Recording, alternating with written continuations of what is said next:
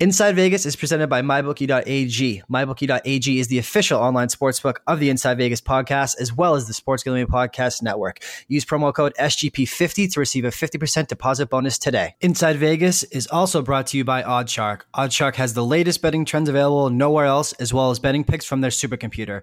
Check out all of their quality content and betting trends at oddshark.com.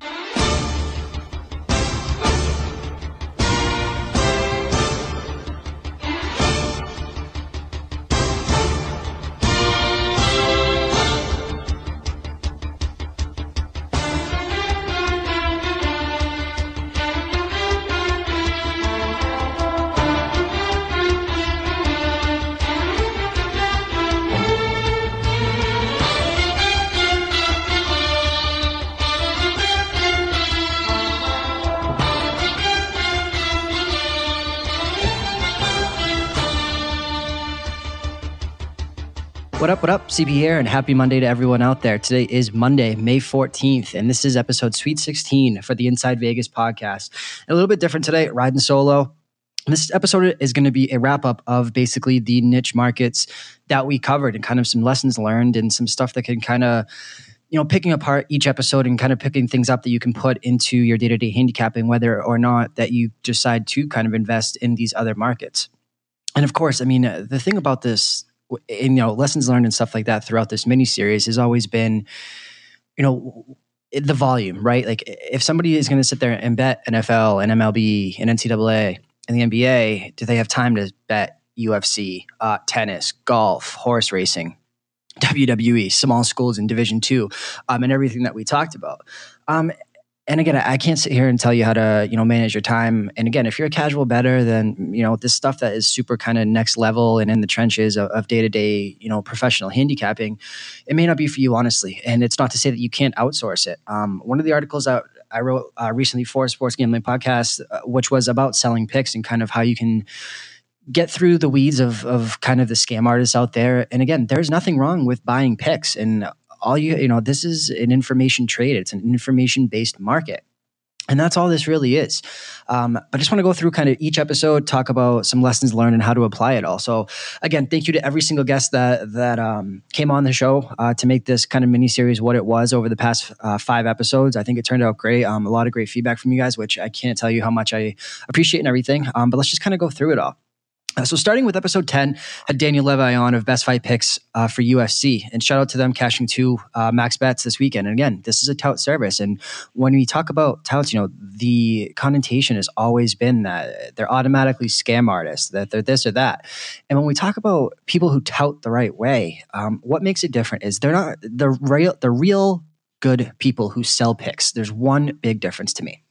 And it's that they're selling you what they are actually betting on. They're not just creating a card, for their quote unquote clients on Twitter and this and that of, that market is getting so watered down. And again, I know that I am in that market. I'm going to open myself up to kind of that stuff of people, whatever negative things that people want to say. But what makes, again, somebody like Daniel Levy great who does this is he's selling you his personal selections. Trust me, I've known him for a long time. He's absolutely one of his opinion on UFC is probably who I trust the most outside of my own, because UFC is one of, kind of my niche market that I love to do. And again, so just going back and forth with him, what I know personally is that he's selling his own picks. And again, speaking as a whole to this kind of tout industry, that's what separates the real people from the fake ones. Anyone can sit there and create a card, but if they're not betting it themselves, do you really want to trust it? It's like going to a financial advisor, but their money's not in the stock that they're telling you to buy, or whatever the case may be. But with UFC, again, the theme of this niche markets that was overwhelming was when it becomes a one-on-one sport, be it golf, tennis, horse racing, even though that's an animal, not a sport, but whatever it is, when it becomes a one-on-one thing, the best part of it is you only have to handicap one person, right? And again, you can get into that person's mind, whatever, but it's the outside, for tennis, it is the surface. For UFC, it is the stylistic matchups of what kind of, how each fighter is going to react to what the other person stylistically is going to try to do. So that was kind of one of the overall lessons learned, is that even though the niche markets are mostly one-on-one, or handicapping one person instead of a team. The good thing is it eliminates variance. And again, I've talked about this ad nauseum to you guys about how 95% of my baseball bets are the first 5 market, because I want to eliminate as much variance as I can of bullpen blowups. And that's, you have to kind of pick and choose your spot with that, because teams that have great bullpens, it may help you. Teams like the Yankees may be a better full game bet than a first 5, but for the most part, attaching on to pitchers and doing it that way. But it all comes full circle when you're talking about UFC. And again, this market is it's a sharp market. There's no doubt about it. There's a reason that limits are kept at $100 on openers, and these lines will move $3-4 from open until they're closed. It's a very sharp market, and it can be exploited. But the overall takeaway from UFC is just that it's one-on-one. And I think that that's a great opportunity to kind of only have to focus on one fighter versus one fighter. And again, these people today that live such public lives, their Instagram accounts, their Twitter accounts, all this stuff is public knowledge. And you can kind of see where people are training, what kind of mindset they're in.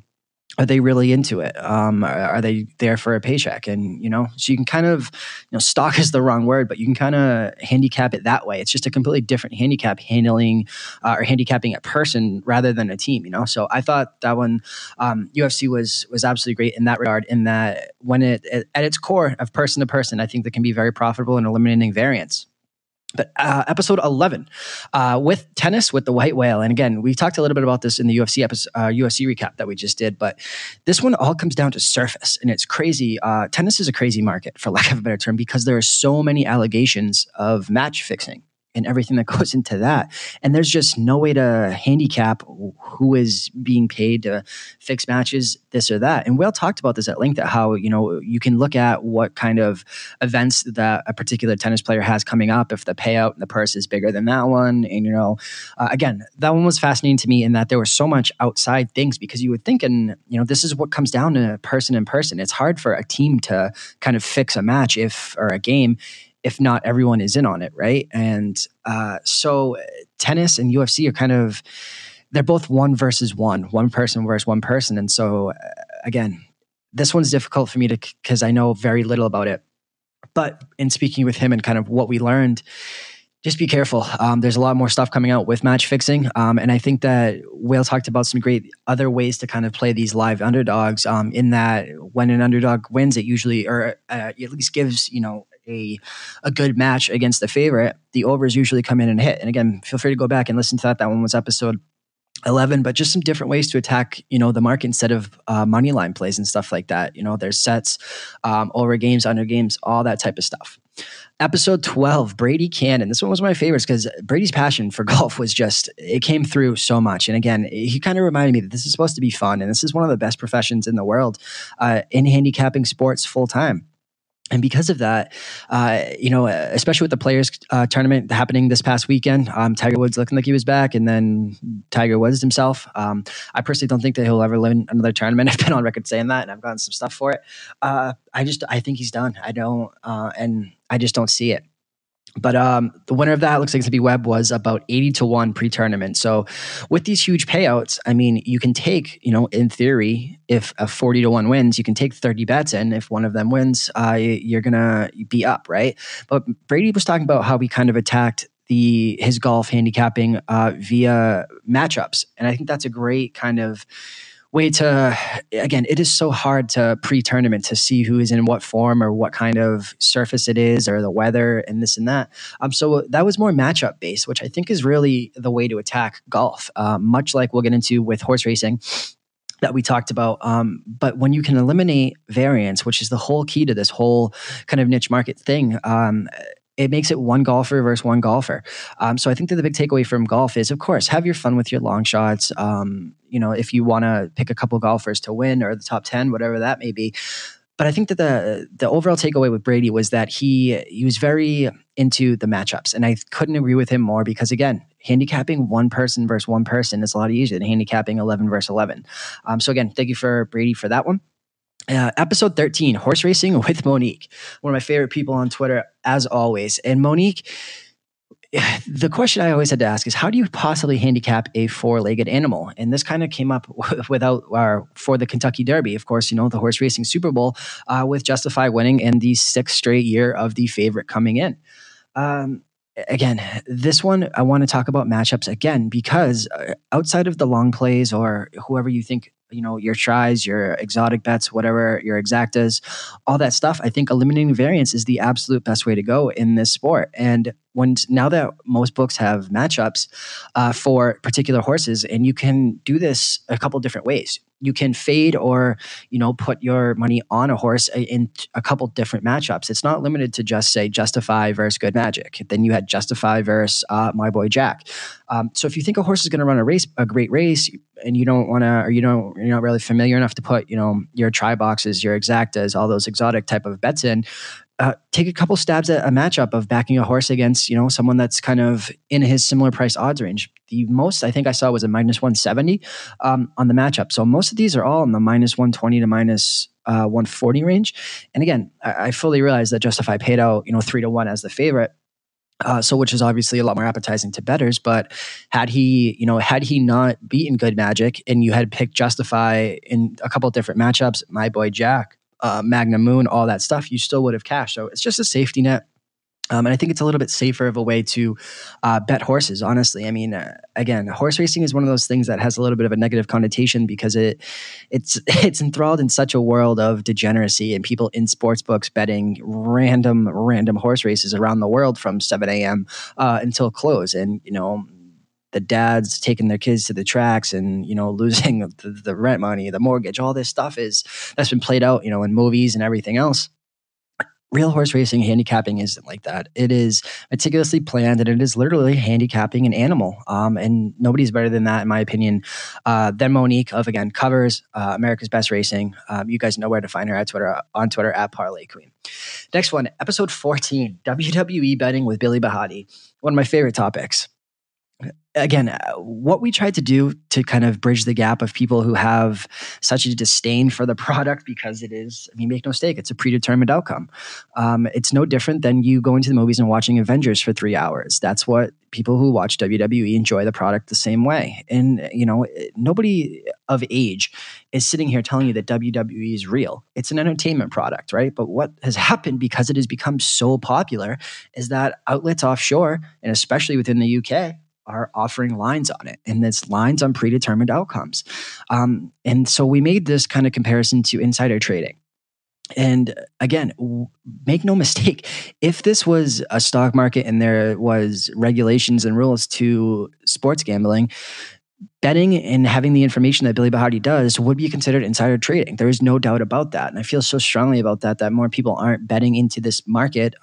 Again, think of it as watching your favorite show, but you have the script and someone's letting you bet on it. If you have that outcome, again, you don't have to watch something to invest in it. And I can't say that enough. And we went through this so many times on, kind of how we can bridge this gap of WWE, make it look like an investment rather than, you're a nerd or you're a geek because you're watching WWE because you have money on it. I know how that sounds at the surface, but at the end of the day, again, we talked about what happened with WrestleMania. There was a 10-1 underdog and a 4-1 underdog that came in. Or 14-1, something like that. And if you had bet both of them, again, guys, there's stories out there which are completely real of people winning $20,000, $30,000 betting WWE because they got that inside information off of parlays, because you can parlay some of these, especially in the UK.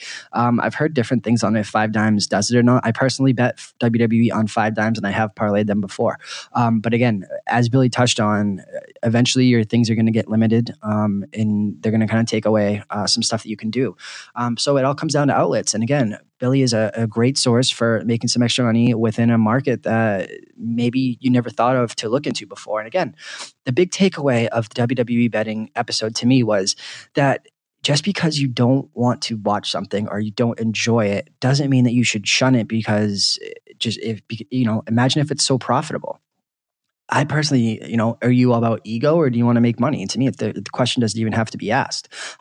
So I really want to thank Billy for that one. I hope you guys really do. Just give it a shot. Again, I have no skin in the game. I'm not trying to sell Billy's picks or anything like that. It's just he is, I'm speaking from experience, the best person I know in a market. And as a market as small as that one, it's very profitable. So again, thank you to Billy Bahati for that.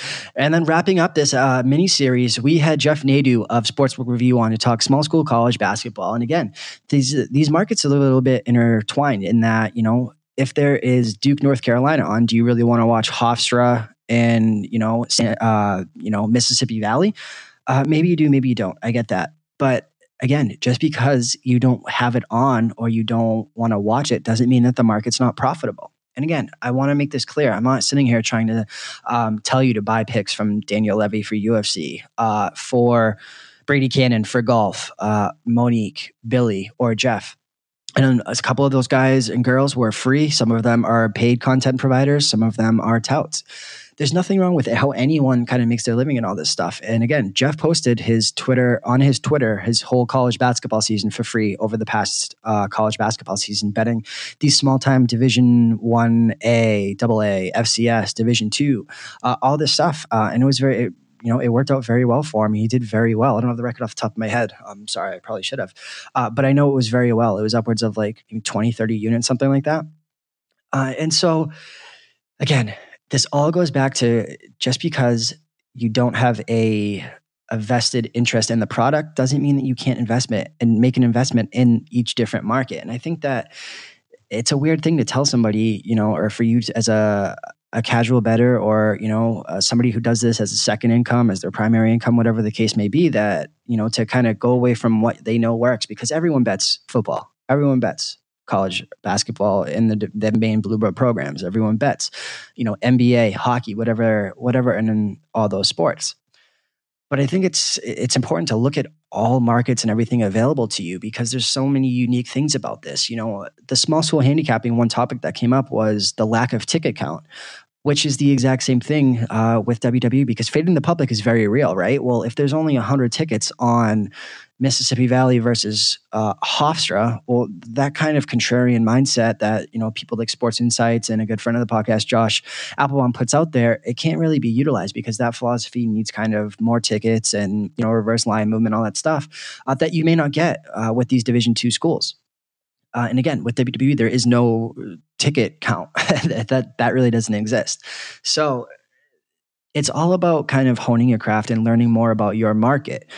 Or the market that you want to invest in, because they all overlap. Fading the public is as real in maybe, football as is baseball or basketball, right? But fading the public in UFC isn't always profitable, or fading the public in tennis, golf, or small schools. So you have to, all of these things are just tools and different things that as time goes on, you'll kind of learn more and more about, and kind of everything into the markets that you may not have thought about. And again, I want to thank all of them. We're going to get to that. And as well, we are also going to talk about what's next for the Inside Vegas podcast and kind of where we're going to take it. But before that, I want to thank MyBookie.ag. MyBookie.ag is the official online sportsbook of the Sports Gambling Podcast Network and the Inside Vegas podcast, as well as OddsShark. OddsShark has tips and trends from their supercomputer, as well as great picks that you cannot find anywhere else. So again, thank you to OddsShark and MyBookie. So what is next for the Inside Vegas podcast, right? We're going to keep the kind of grouping together of episodes, but we're not going to, constantly pump out kind of 3 to 5 episode miniseries anymore. And again, I've always said this podcast, I want to kind of be the voice of social media and, quote unquote gambling Twitter and everything that encompasses. But at the end of the day, I also want to kind of bring a Vegas vibe to that and kind of cross the two worlds. So for the next couple episodes, we're going to be looking more into Vegas.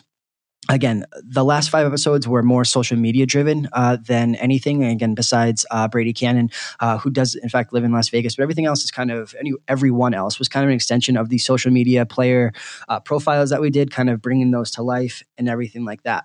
But we're going to take a little more of a human element and everything that goes on inside Vegas. See what I did there? But everything and everyone that makes Vegas and the sportsbook industries go round. So some things upcoming. Again, one of my favorite episodes that we ever did. Again, I know the short history of the show with Tom Jewell, episode, I believe it was 4 or 5. It was a 2-part episode of the Risk Manager. So we're looking at getting some odds makers on here, both offshore and in Las Vegas, to talk about the differences And one question that I can't wait to ask is kind of why they're needed, because everything is outsourced now. The risk managers move the lines. And again, outside of specific companies like the South Point in Las Vegas, not everyone makes their own lines anymore. So one kind of group of episodes coming up will be sports books. Everything from Ticket Writer to Risk Manager was obviously already done, but to Ozmaker and everything that goes into kind of making a sports book. Legalization episodes are coming up. Prop swap episodes are coming up. Stuff that is inside the hub of Las Vegas and sports gambling. So again, absolutely that's kind of what's coming up next for this podcast. And again, I can't thank you guys enough for everything that has been said, the reviews, rated on iTunes, everything. Again, I cannot thank you guys enough for all the kind words and everyone that's been reaching out. Secondly, I want to thank every guest that came on this mini-series show that kind of made it what it was. And again, that's Daniel Levy of Best Fight Picks for UFC handicapping at Best Fight Picks on Twitter. I want to thank the White Whale for tennis. He's on Twitter at Whale Capper. Brady Cannon, at Las Vegas Golfer. Horse racing with Monique at Parlay Queen. WWE betting is at Dirty Sheets Sports. And Small Cool School College Basketball with Jeff Nadeau of Sportsbook Review. The big man on campus. Controversial guy, but I absolutely love him. At Jeff Nadeau on Twitter. And again, guys, thank you all so much. I'm happy to announce that, again, Inside Vegas podcast is going to be taking more of a look inside Vegas, for lack of a better term. And everything to do with Las Vegas sports betting will be kind of the theme that's going to be driven for the next couple episodes. And as always, if you guys want to see a specific guest or anyone inside Las Vegas or social media interviewed and kind of pick their brain and stuff like that, please reach out to me on Twitter at Christian Pina or at Sports Gambling Podcast. Again, thank you to everyone who came on the show. And as always, please rate, subscribe, and review on iTunes.